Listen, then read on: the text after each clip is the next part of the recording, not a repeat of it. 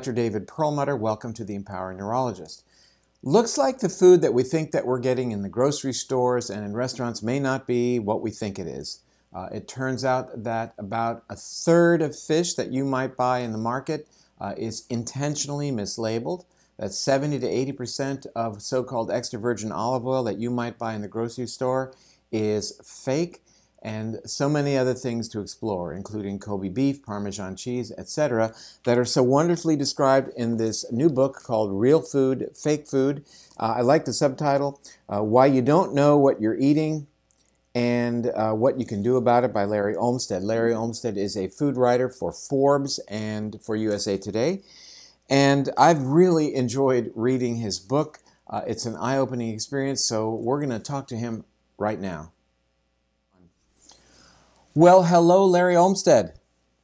Hello, Doctor. Thanks for having me. Here's your book, and I want to tell you it's really, really great. And, you know, a lot of what we do, our work is really centered on food, and you have called attention to the fact that, caveat emptor, we need to beware that what we think we're getting, we are not getting.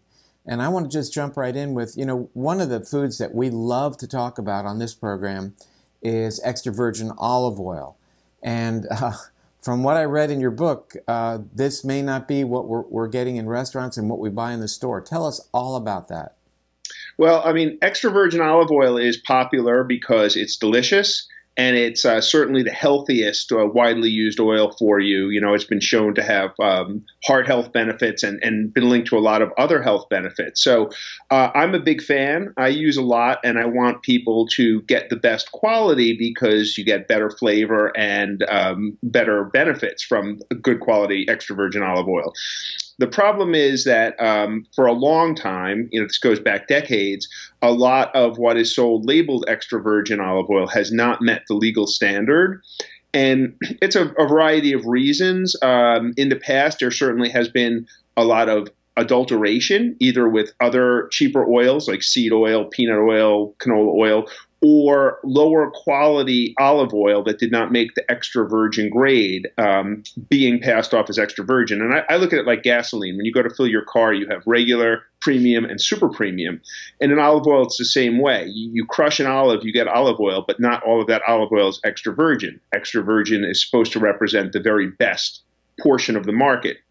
But in this country, it's kind of hard to even buy a bottle that doesn't say extra virgin. Whereas if you were in a supermarket in Europe, you would see extra virgin and virgin sold as two sort of different things. So I was just going to say, one of the things that you talked about in your book was how in Italy, their bumper crop or their extra, no, their residual, what was originally extra virgin olive oil, is then used in next year's olive oil.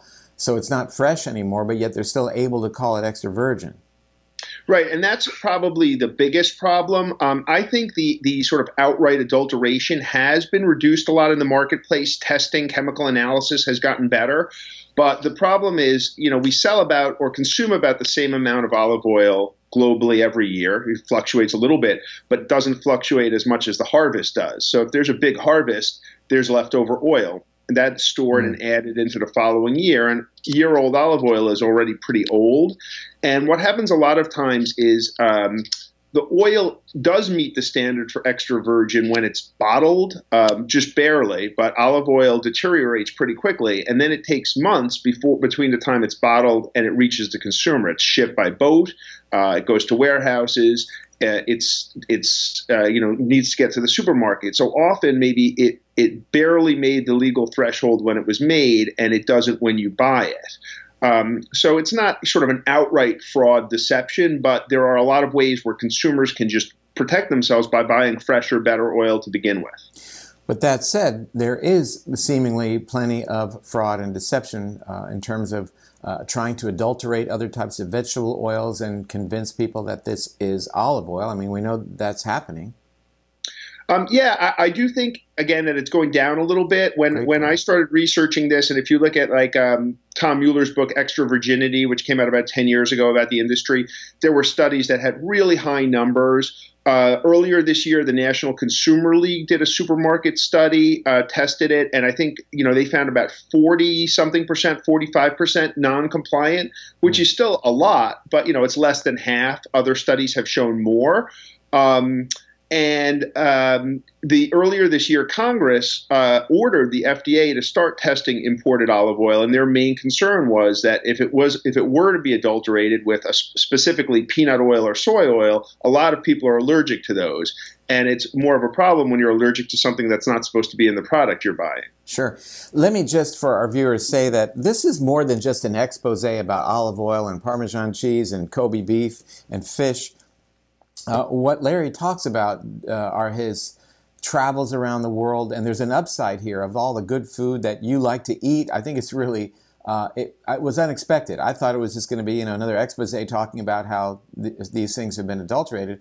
But you really, entice the reader with all these great recipes you have in the book and about your travels as well. And I also want to say that you made a recommendation in your book about a certain brand or a company that imports olive oil from Australia.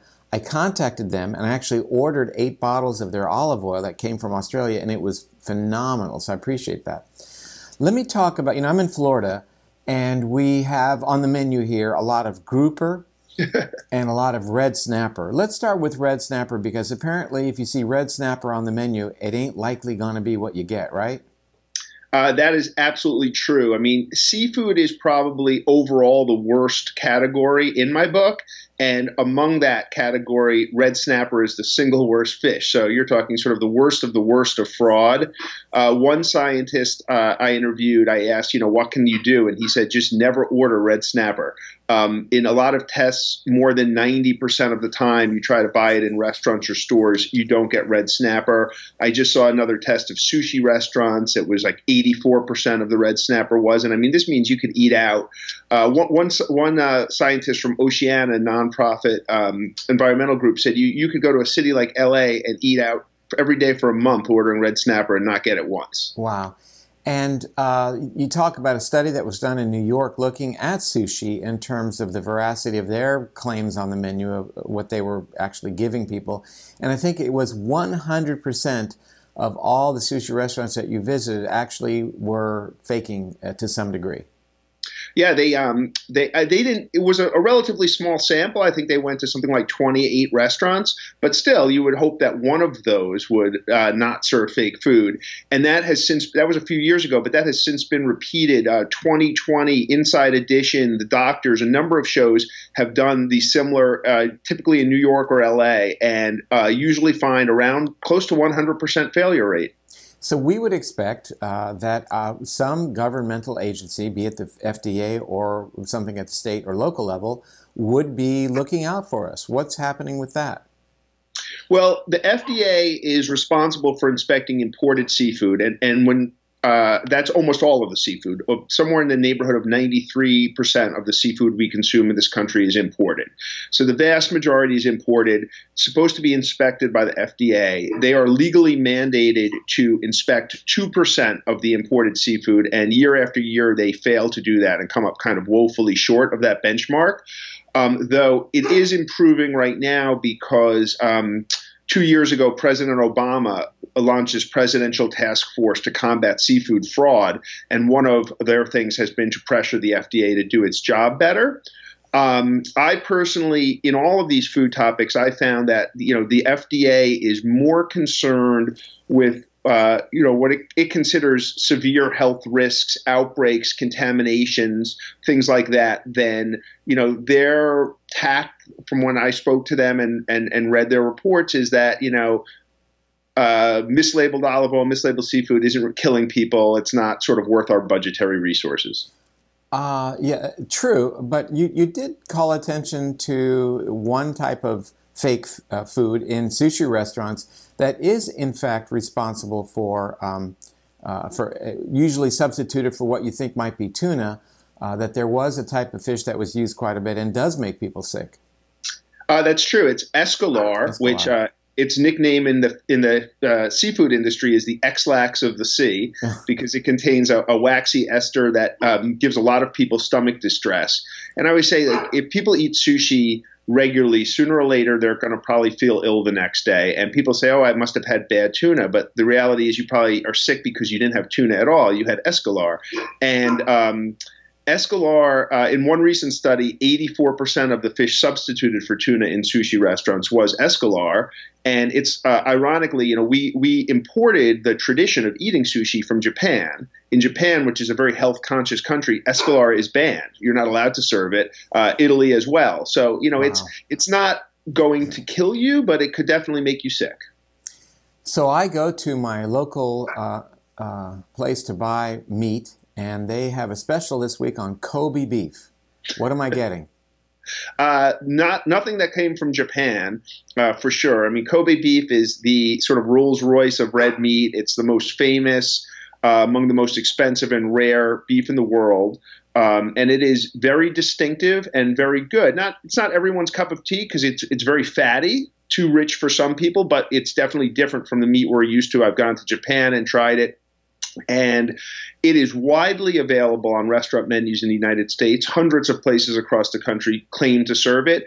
Retail as well. You can go into stores and see Kobe beef.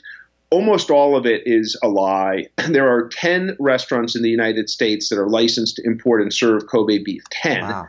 Count them on your fingers. Every other one is lying, and none of it is sold at retail, with the exception of one restaurant in Texas that has an attached butcher shop. So you cannot buy Japanese Kobe beef at the supermarket. The problem is the Japanese producers were unable to trademark the name Kobe in this country, so legally it's meaningless. But if you think you're buying that Japanese beef, you're not. Can you walk us through what goes into making the real backstory on Parmigiano Reggiano cheese, sort of a little bit of the history and what it takes to make that cheese, and then now how that whole scenario has been bastardized in terms of what we think we're getting in the shaker can? I mean, that's probably the two sides of the spectrum.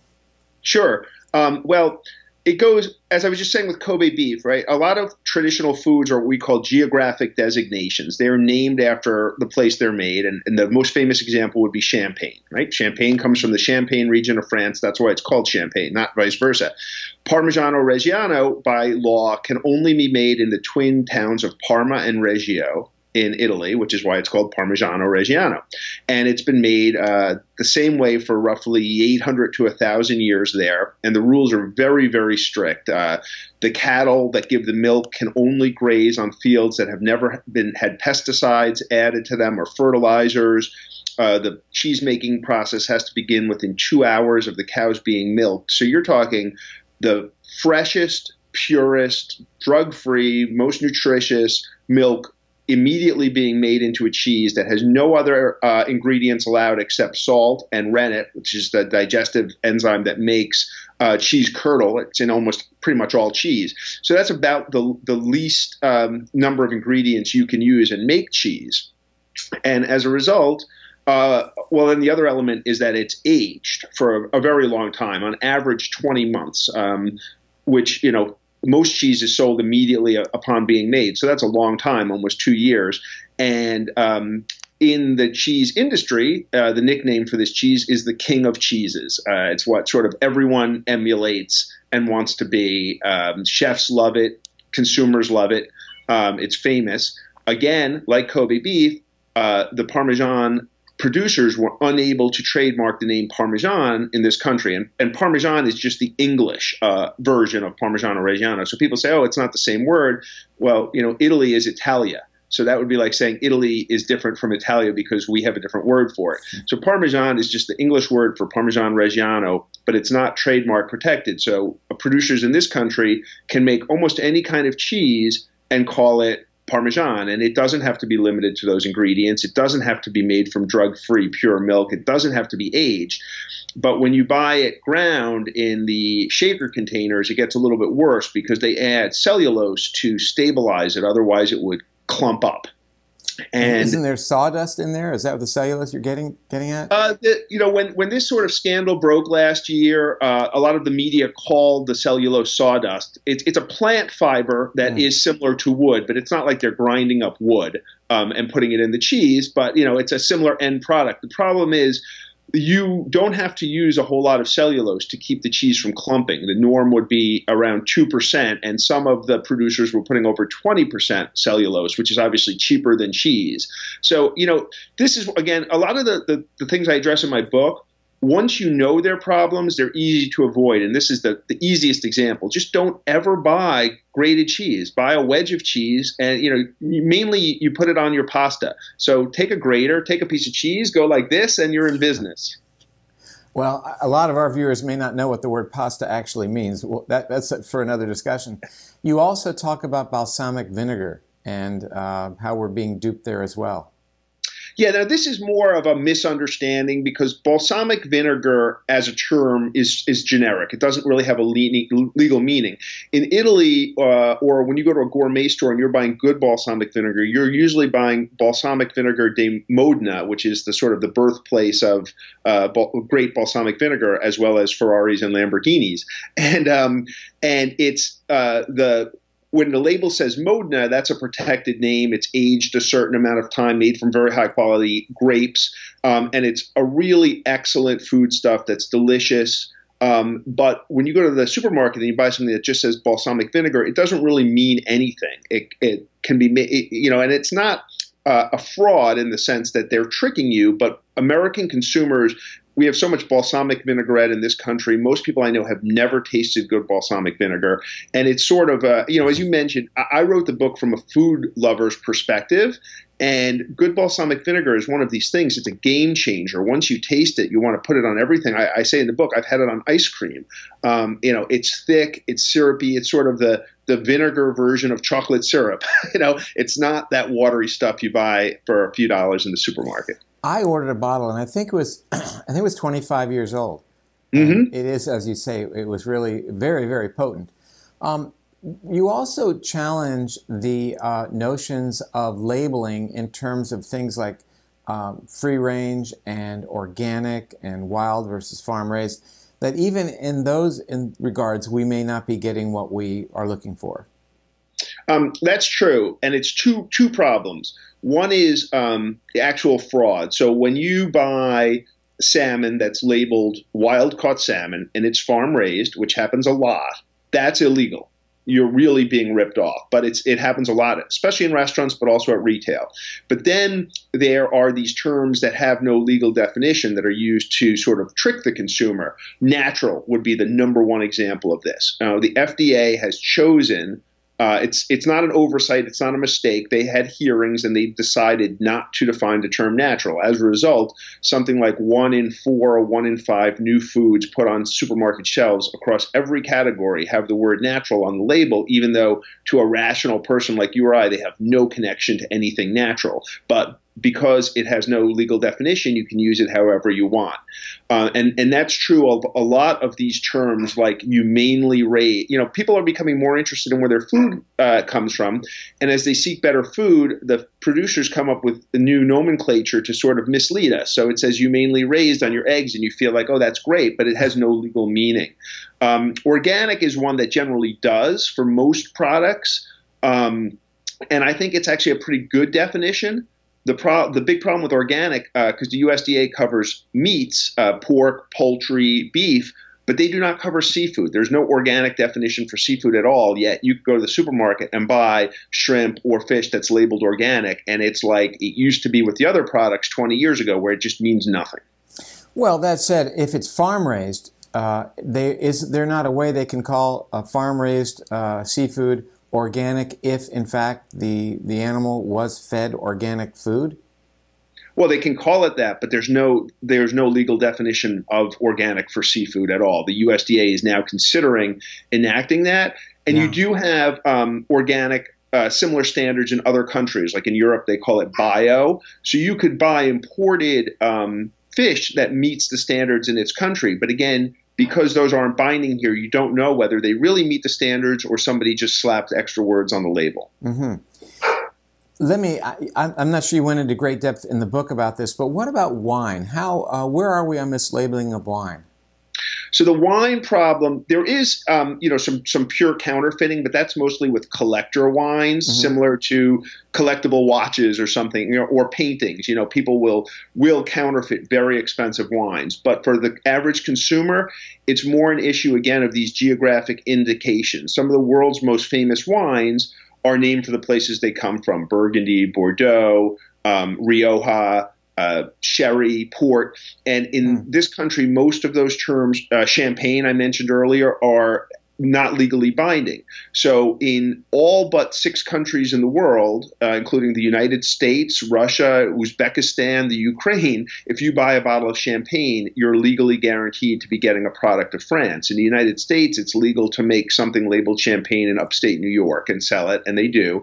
And it's the same with Burgundy, right? Burgundy comes from Burgundy, but it doesn't just come from Burgundy. In France and the rest of the world, it means when you buy a bottle of Burgundy that red wine is 100% Pinot Noir grapes, can be made with nothing else, raised, grown in Burgundy. In this country, Burgundy doesn't mean anything. And you pick up a bottle labeled Burgundy, it's likely made with whatever grapes were selling cheapest at the time that the winemaker made it.